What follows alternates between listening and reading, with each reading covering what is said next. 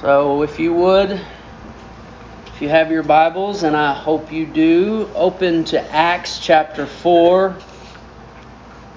And some of you from last week may be remembering that this is how we started last week as well, in Acts chapter 4. And you're going to find out that we're going to read the same verses as we did last week too. Acts chapter 4.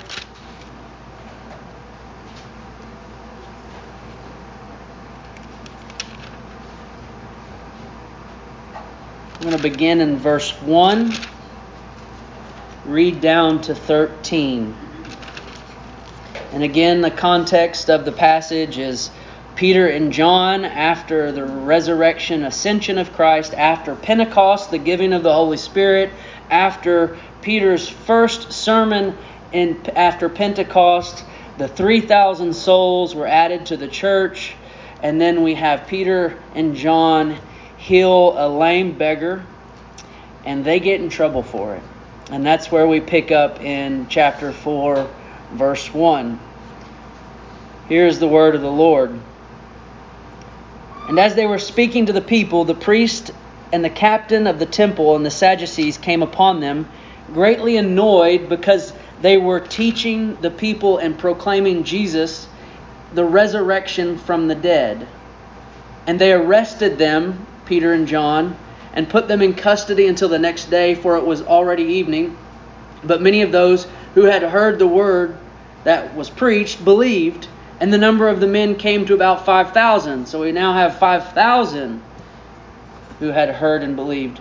Verse 5, on the next day their rulers and elders and the scribes gathered together in Jerusalem with Ananias the high priest and Caiaphas and John and Alexander and all who were of the high priestly family. And when they had set them in the midst, that'd be Peter and John, they inquired, by what power or by what name did you do this? Then Peter, filled with the Holy Spirit, said to them, rulers of the people and elders, if we are being examined today concerning a good deed done to a crippled man, by what means this man has been healed, let it be known to all of you and to all the people of Israel that by the name of Jesus Christ of Nazareth, whom you crucified, whom God raised from the dead, by him this man is standing before you well.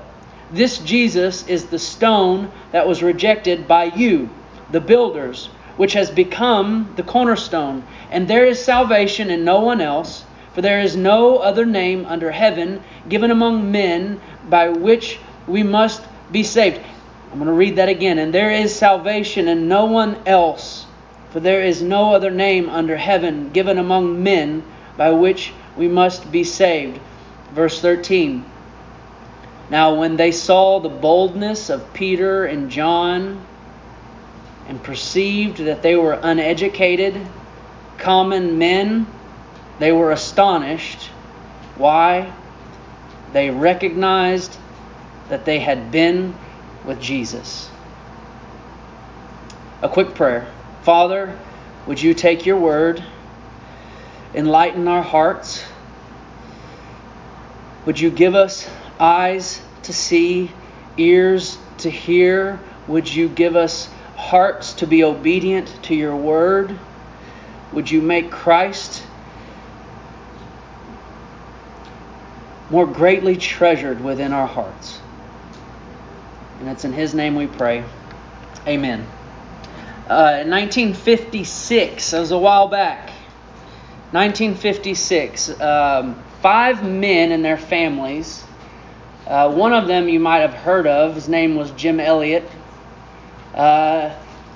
went to Ecuador with the intention of witnessing to evangelizing a very, very dangerous, unreached people group. Jim had, at a young age, in his teenage years, had realized that his calling was to live for Christ. And Jim is well known for saying this statement, writing it in his journal when he was in college. already knowing he was going to be a missionary, he wrote, "He is no fool who gives what he cannot keep to gain that which he cannot lose." At that young age, Jim was ready to give his life for the sake of Christ and the kingdom of God. So Jim and his four partners and their families set off to Ecuador, spent much time learning not just Spanish, but also the native language of the tribe that they had told to leave, because the tribes around them just basically said, "Don't go there. They're crazy. They'll kill you." That was a paraphrase, but that was their warning. But they persisted and insisted, and they made contact with that tribe, and actually, through flying over, were able to give gifts, to shout through bullhorns in the native language that they were friendly, and they ended up reaching and making contact with that native tribe. Well, for us, we've stepped away from Hebrews for a time being, an unknown time.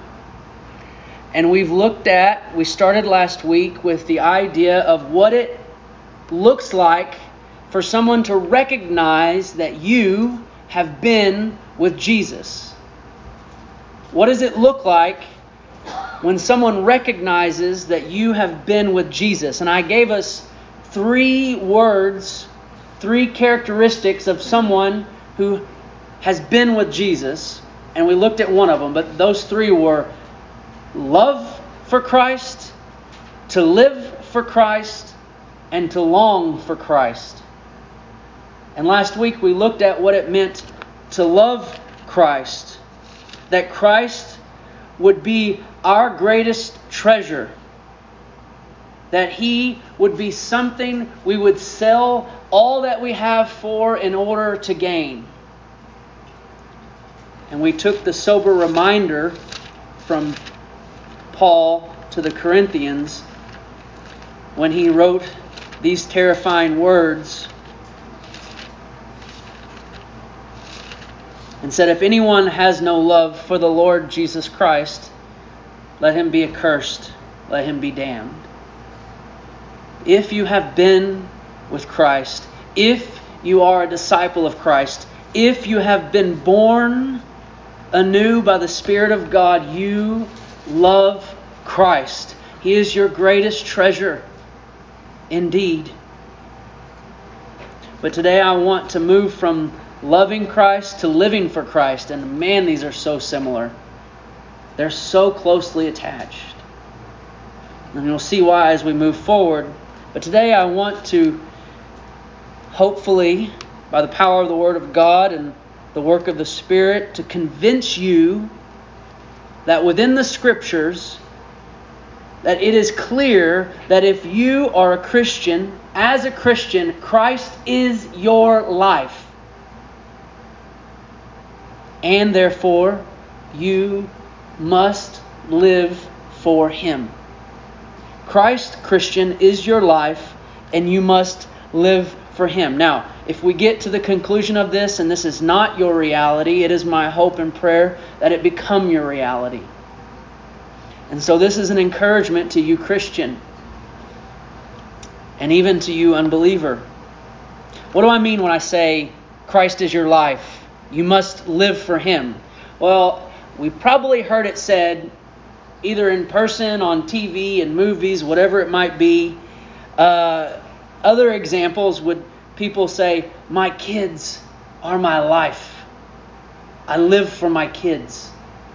Or we've heard someone say, "I love what I do. I live for my job. I wake up every morning ready to go to work because I live for being whatever." Or maybe you've heard it from an athlete who says, "Baseball is my life. I love it. I live for it. I eat, sleep, and breathe baseball." That's what I'm talking about. When I say, as a Christian, Christ is your life. When I say, you must live for Christ. That's what I mean. Now, what does that look like? How does someone do that? Well, I think 3 ways stand out when someone lives for something. Number 1, we talked about it last week. They love it. Number 2, all their attention is upon it. Number 3, they will sacrifice for it. I love my kids. They're my life. I give them all my focus and attention. I will do anything for them. That's what we're talking about. As a Christian, Christ is our life. Notice I'm not saying must be. I'm saying is. If you are a Christian, it is true that Christ is your life. Therefore, you must live for Him. So as a Christian, here's what I suggest. That your love, your attention, and your sacrifice would be constantly directed towards Jesus. That's what it means to live for Christ. Well, why? And this is really the first thing we're going to get into. Why is Christ a Christian's life? Why must a Christian live for Christ? Well, what is the motivating factor for you to live for your kids? It's because you love your kids. What is the motivating factor to live for baseball? Well, it's because you love baseball. Your desire to make Christ the focus of your life, the center of your life, will go only as far as you love Him. Going back to last week. If you desire to live for Christ, if you do not love Him, or you put love of father, mother, brother, self over Christ, you will live for father, mother, brother, self. To live for the sake of Christ, you must love Christ above all things, which we spoke of last week. But your love for Christ can only go so far as your understanding of the gospel. Your love for Christ, therefore your living for Christ, can only go as far as your understanding of the gospel. Why? What if someone asked you, listen, I know you go to church. I know you say you're a Christian. And I've heard this word gospel. What does it mean? Help me understand what you believe. What is the gospel? If someone asked you that question, what would you say? Would you know what to say? Could you explain to someone who is curious about the gospel what the gospel is? If you could not answer that question, felt uncertain about that question, then I would suggest that your love of Christ might be in question. And it would go without saying that if you are uncertain about what the gospel is, and I don't mean that you're a nervous person and have trouble talking. I mean when someone says to you, what is the gospel? You go blank. You have nothing to give them. Here's an example. Someone says, baseball is my life. It's summer, baseball is my go-to. So baseball is my life. And you ask them, why? Why is baseball your life? And their response is always, because I love it. Right? I love it. And you say, why do you love it? And then this is how they would answer. They would answer by explaining to you what they know about the game of baseball. They would say, I love the smell of the dirt. I love the feel of the grass. I love the crack of the bat. I love the gamesmanship between the coaches, the sacrifice bunt, the 6-4-3 double play. I love everything about the game of baseball. They love the game of baseball because they know the game of baseball. Well, what do you think about rugby? Could care less about rugby. Well, what do you know about it? I have no idea. You see, you cannot love something that you do not know. But the more you know, the more you love. And the more you love it, the more you want to live for it. So, let me ask you, each and every one of you, can you tell me why you love Jesus? Can you tell me why you love Jesus? What is it about Him that brings you to church today? What is it about Christ that makes you want to open up your Bible? What is it about Christ that says, I'm willing to put myself out? What is it about Christ that you find lovely? Now, self-examination. In your heart, are you saying, I wish I had something? Now, if I asked you about your kids, you could probably give me an answer, right? If I asked you about that 1967 Mustang you've wanted for so long, you could tell me all about it. You could even tell me all the lovely things about your spouse. What about Jesus, the Son of God, who loved you and gave Himself for you? What do you love about Him? If you ask Paul,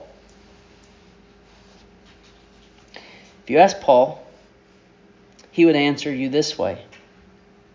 He would say, the saying is trustworthy and deserving of full acceptance that Christ Jesus came in the world to save sinners. But if he stopped there, we would have a hard time understanding Paul.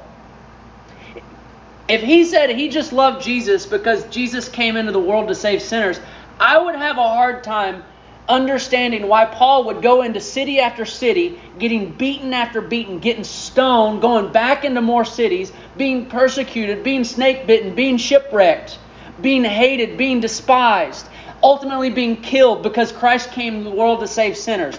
That's not what Paul would answer. He would say, the saying is trustworthy and deserving of full acceptance that Christ Jesus did come into the world to save sinners. And then he would say, and I am the worst. He came to save my sin. He came because I'm a rebel. He came for me. I am the chief, the foremost, the greatest sinner. And Christ, the Son of God, gave Himself for me. God showed His love for me that while I was still a sinner, an enemy, Christ died for me. Can you say that? This is the gospel. This is the good news of Jesus Christ. The good news of Jesus Christ starts with bad news. You know what? And as we take Jenna into the waters today, we're going to ask her, and I've already asked her, do you believe that Jesus is the Son of God who came into this world to be a man, to die for your sins? And her answer is yes. And she is confessing Jesus as her Savior and as her Lord today?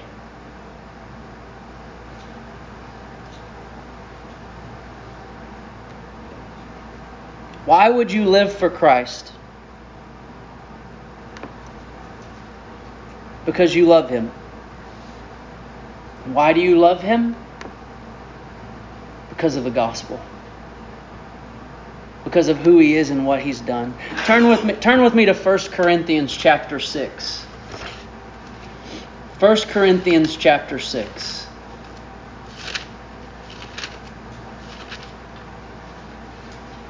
Beginning in verse 9.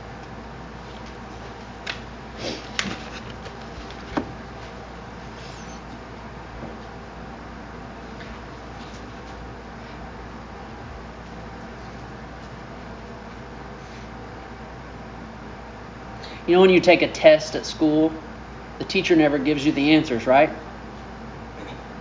I'm giving you the answers of why you ought to love Jesus.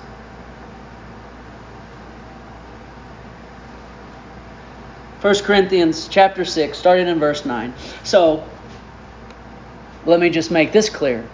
Just because you know the answers doesn't mean you love Jesus. Hear these words. Or do you not know that the unrighteous will not inherit the kingdom of God? Here's the problem. None is righteous, no, not one. None of you, including myself, walked into this church today saying, God loves me because I'm good. No one could ever say that except one man, Jesus of Nazareth. And none is righteous, no, not one. So no one on their own merit will inherit the kingdom of God. Do not be deceived, he said. He gives us some detail.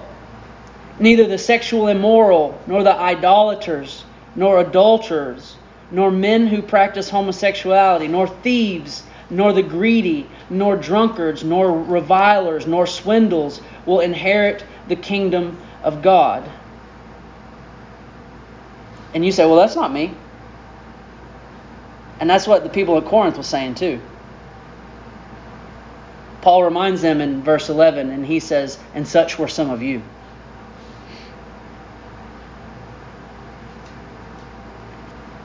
And such were some of you left out of the kingdom, condemned in your sin. He says, but you were washed. He didn't say you were changed, or you changed, or you worked harder, or you did something better. No, he says something happened to you. He said you were washed, meaning you were washed by someone else. You were sanctified by someone else. You were justified by someone else. What does he mean? Well, being dirty in your sin, you were washed by the shed blood of Christ and the pouring out of the Holy Spirit. Being like the world, you were set apart, sanctified, made holy by the righteousness of Christ. Being guilty and condemned, you were justified and declared innocent before God. But such were some of you. Sexual immoral, idolaters, adulterers, homosexuality, thieves, greedy, drunkards, revilers, swindlers. Not anymore.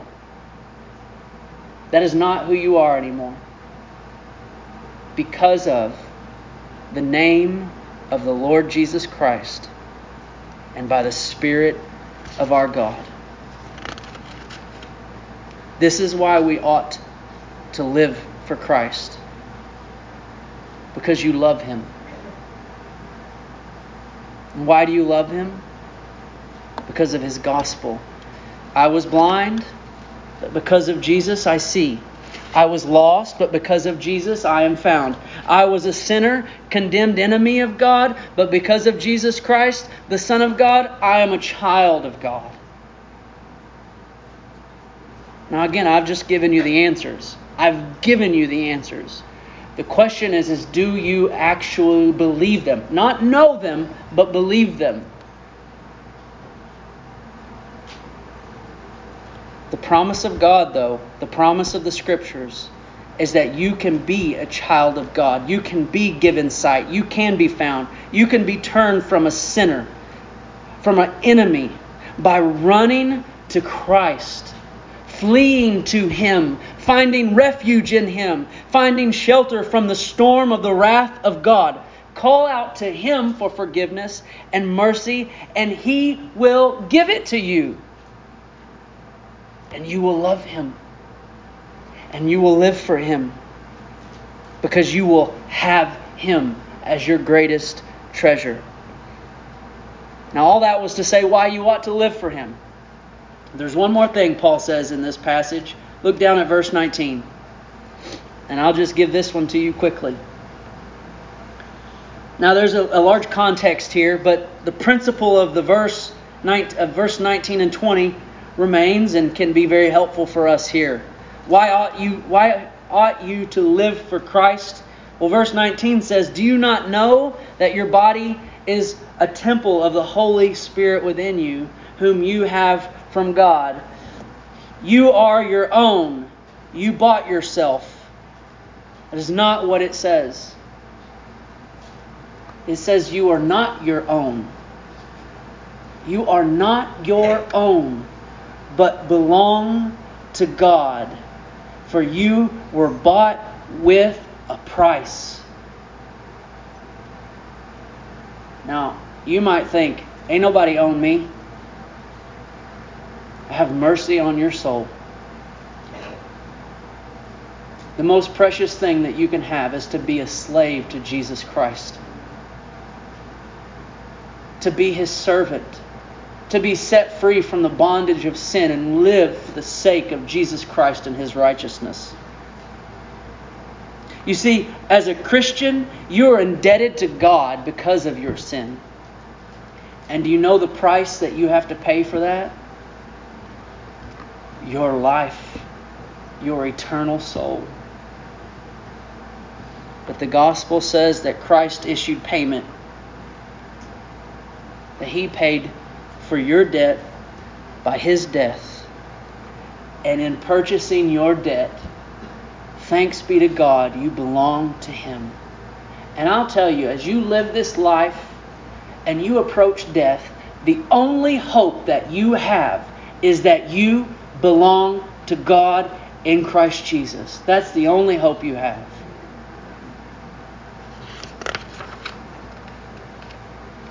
So I finish with one more thing. How do you do it? How do you live for Christ?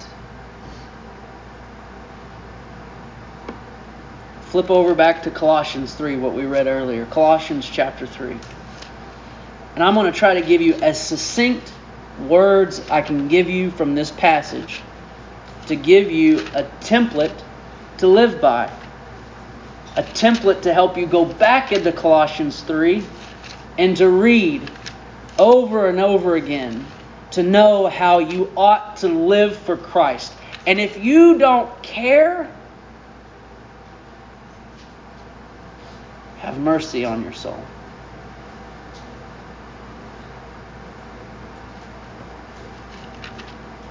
Colossians chapter 3. So I'm not going to read it. But I want us to peek down at verse 3 and 4 before we read how we ought to live for Christ. And I want you to see something in the middle of this first paragraph. Christian. Verse 3. For you have died. And your life, believer, is hidden. I mean, it can't be found. Because it's hidden in Christ. It's hidden with Jesus Christ in God. Verse 4 is a very clear statement. When Christ, who is your life. It's not, if you have been raised with Christ, Christ might be your life. If you are a Christian, Christ is your life.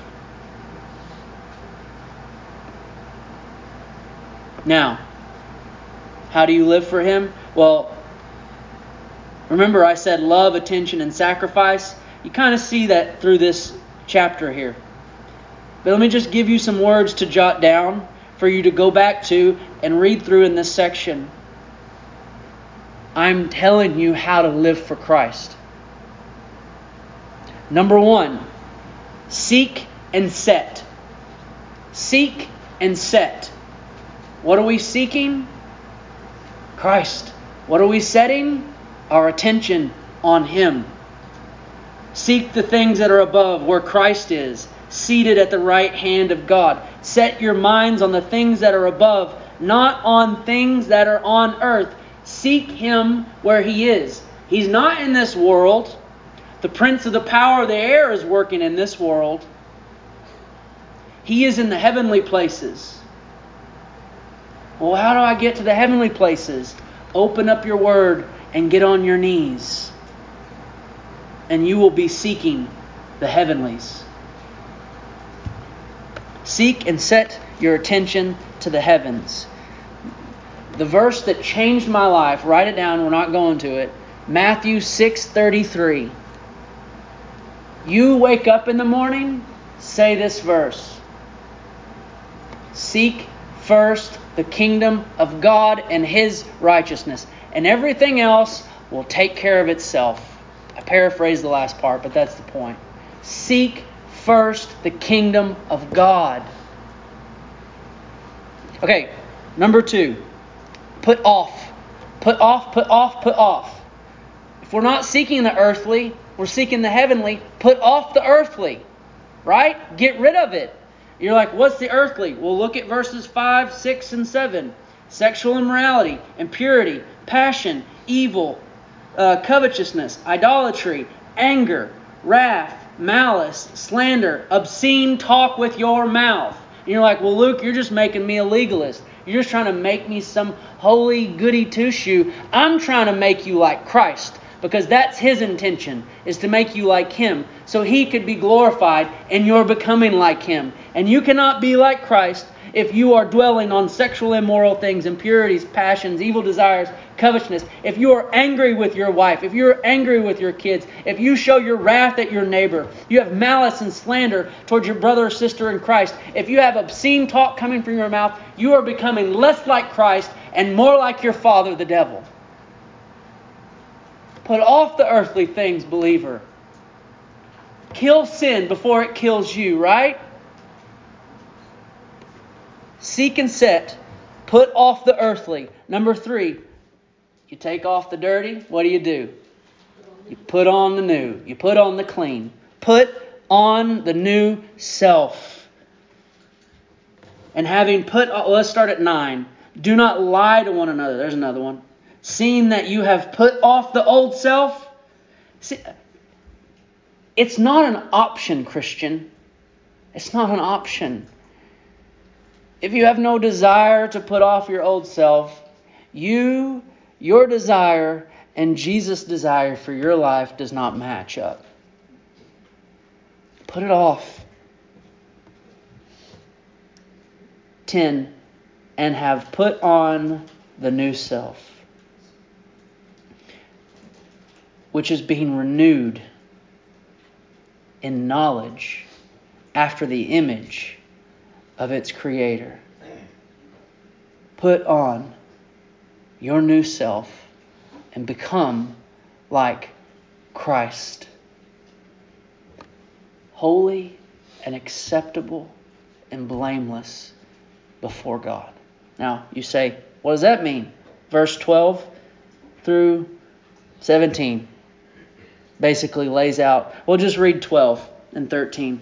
So you take off all that earthly stuff.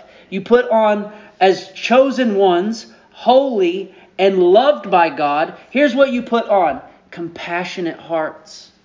You want to live for Christ? Be compassionate.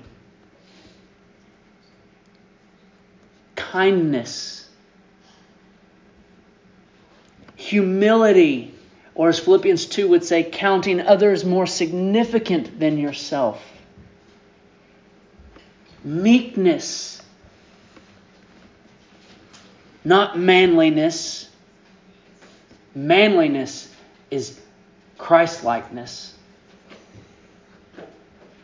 Standing firm and strong in the Word of God by the Spirit of God is manly. Patience. Patience, Mom. Patience, Dad. Patience with your coworkers. Patience with your brothers and sisters in Christ. Verse 13, bearing with one another. And if anyone has a complaint against one another, forgiving each other. Just remember, as the Lord has forgiven you, you also must forgive. And above all these, put on love. You want to live for Christ? Love, which binds everything together in perfect harmony. That's the put on. Number 4, be thankful. That one's so easy to forget. Be thankful. Nothing is yours. Everything you have has been given. Be thankful for the Lord's provision. And Paul would even say, be thankful for your suffering. Because as a Christian whose Christ is life, as you suffer, you become more like Christ. So be thankful for your suffering, Christian. And suffer well in thanksgiving. So be thankful is number 4. And number 5, this one's a little bit longer. I couldn't shorten it down. Let the word of Christ dwell in you richly. Let the word of Christ dwell in you richly.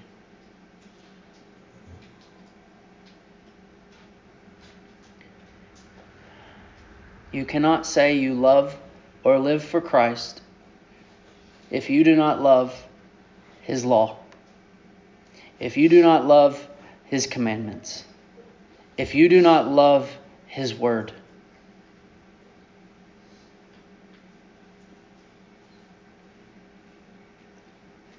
When you do all these things, look what verse 17 says. When you seek and set, when you put off and put on, when you live thankfully, when you let the word of Christ dwell in you richly, 17 becomes much easier. And whatever you do, in word or deed, do everything in the name of the Lord Jesus, giving thanks to God the Father through Him. There's no exception in that verse. There's no exception. Whatever you do. What is that? That's live for Christ. You think your marriage is just your marriage? No. It's a way to glorify Jesus Christ. Do you think how you raise your kids is just so that you're not annoyed all the time by how your kids? No, it's so that you can glorify Christ in how you raise your kids. Do you think how you go to work and how you participate with your employees or your employer or how you spend your money, that's just things that you do? No, you do all of it for the glory of the Lord Jesus Christ. And you do it by beginning at verse 1 and coming all the way down.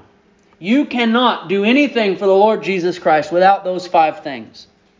And you cannot do that without faith, trusting and depending on Him and His shed blood.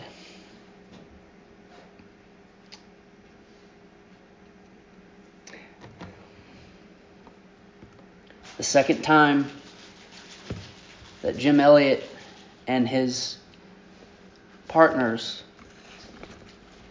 landed with the tribe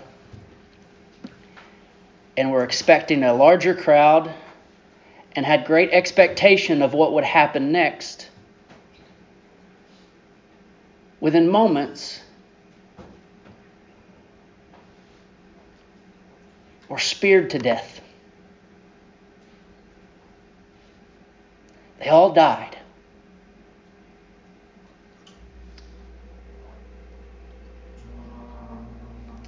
If you look to save your life, you will lose it. But if you look to lose your life for the sake of Christ, you gain it. Now you think, well, that wasn't a very successful mission trip. No, it wasn't. But they were obedient. They are obedient to the call. They lived a life worthy of the gospel of Jesus Christ. They live a life worthy of the call to holiness and righteousness.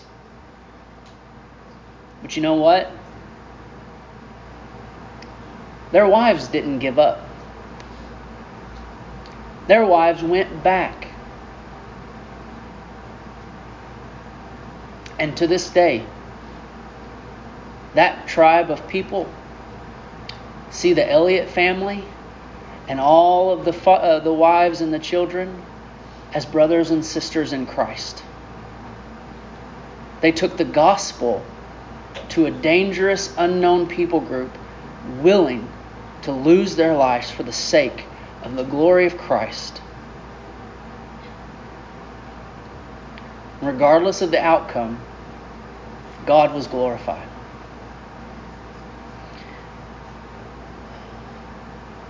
So, I ask you again, do you love Christ? Do you understand what He has done? And if you do, and if you have, live for Him. Live for Him. Seek first the kingdom of God and His righteousness. So this morning we get to baptize into the body another sister. She's making her profession that she knows what Christ has done for her, and we are accepting her confession and saying, you are one of us because you are in Christ. And so here in a moment we're going to go outside and we're going to baptize Jenna, and then after that, for all who have believed on the Lord Jesus Christ and have been baptized into His body, we ask you to partake of the Lord's Supper with us, that we as one can declare the death of Christ together. So with that, let me pray and also say that if you have any questions about the gospel of Jesus Christ, that you come and talk to me. If you have any questions about what it means to live for Christ, you come and talk to me. If the Lord is pressing upon you the sin and your rebellion and calling on you to turn, flee to Jesus and find refuge in Him. Let's pray.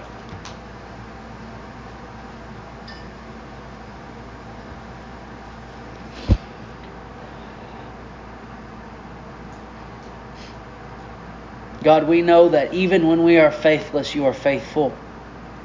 And we know that your word does not return void. And so we trust in you, and we trust in your word.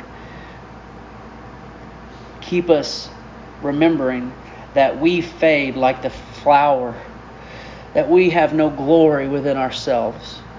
But you, your word, and your Son live forever. And we give thanks for the eternal life that we have founded in Jesus Christ and in Him alone. It's in His name we pray.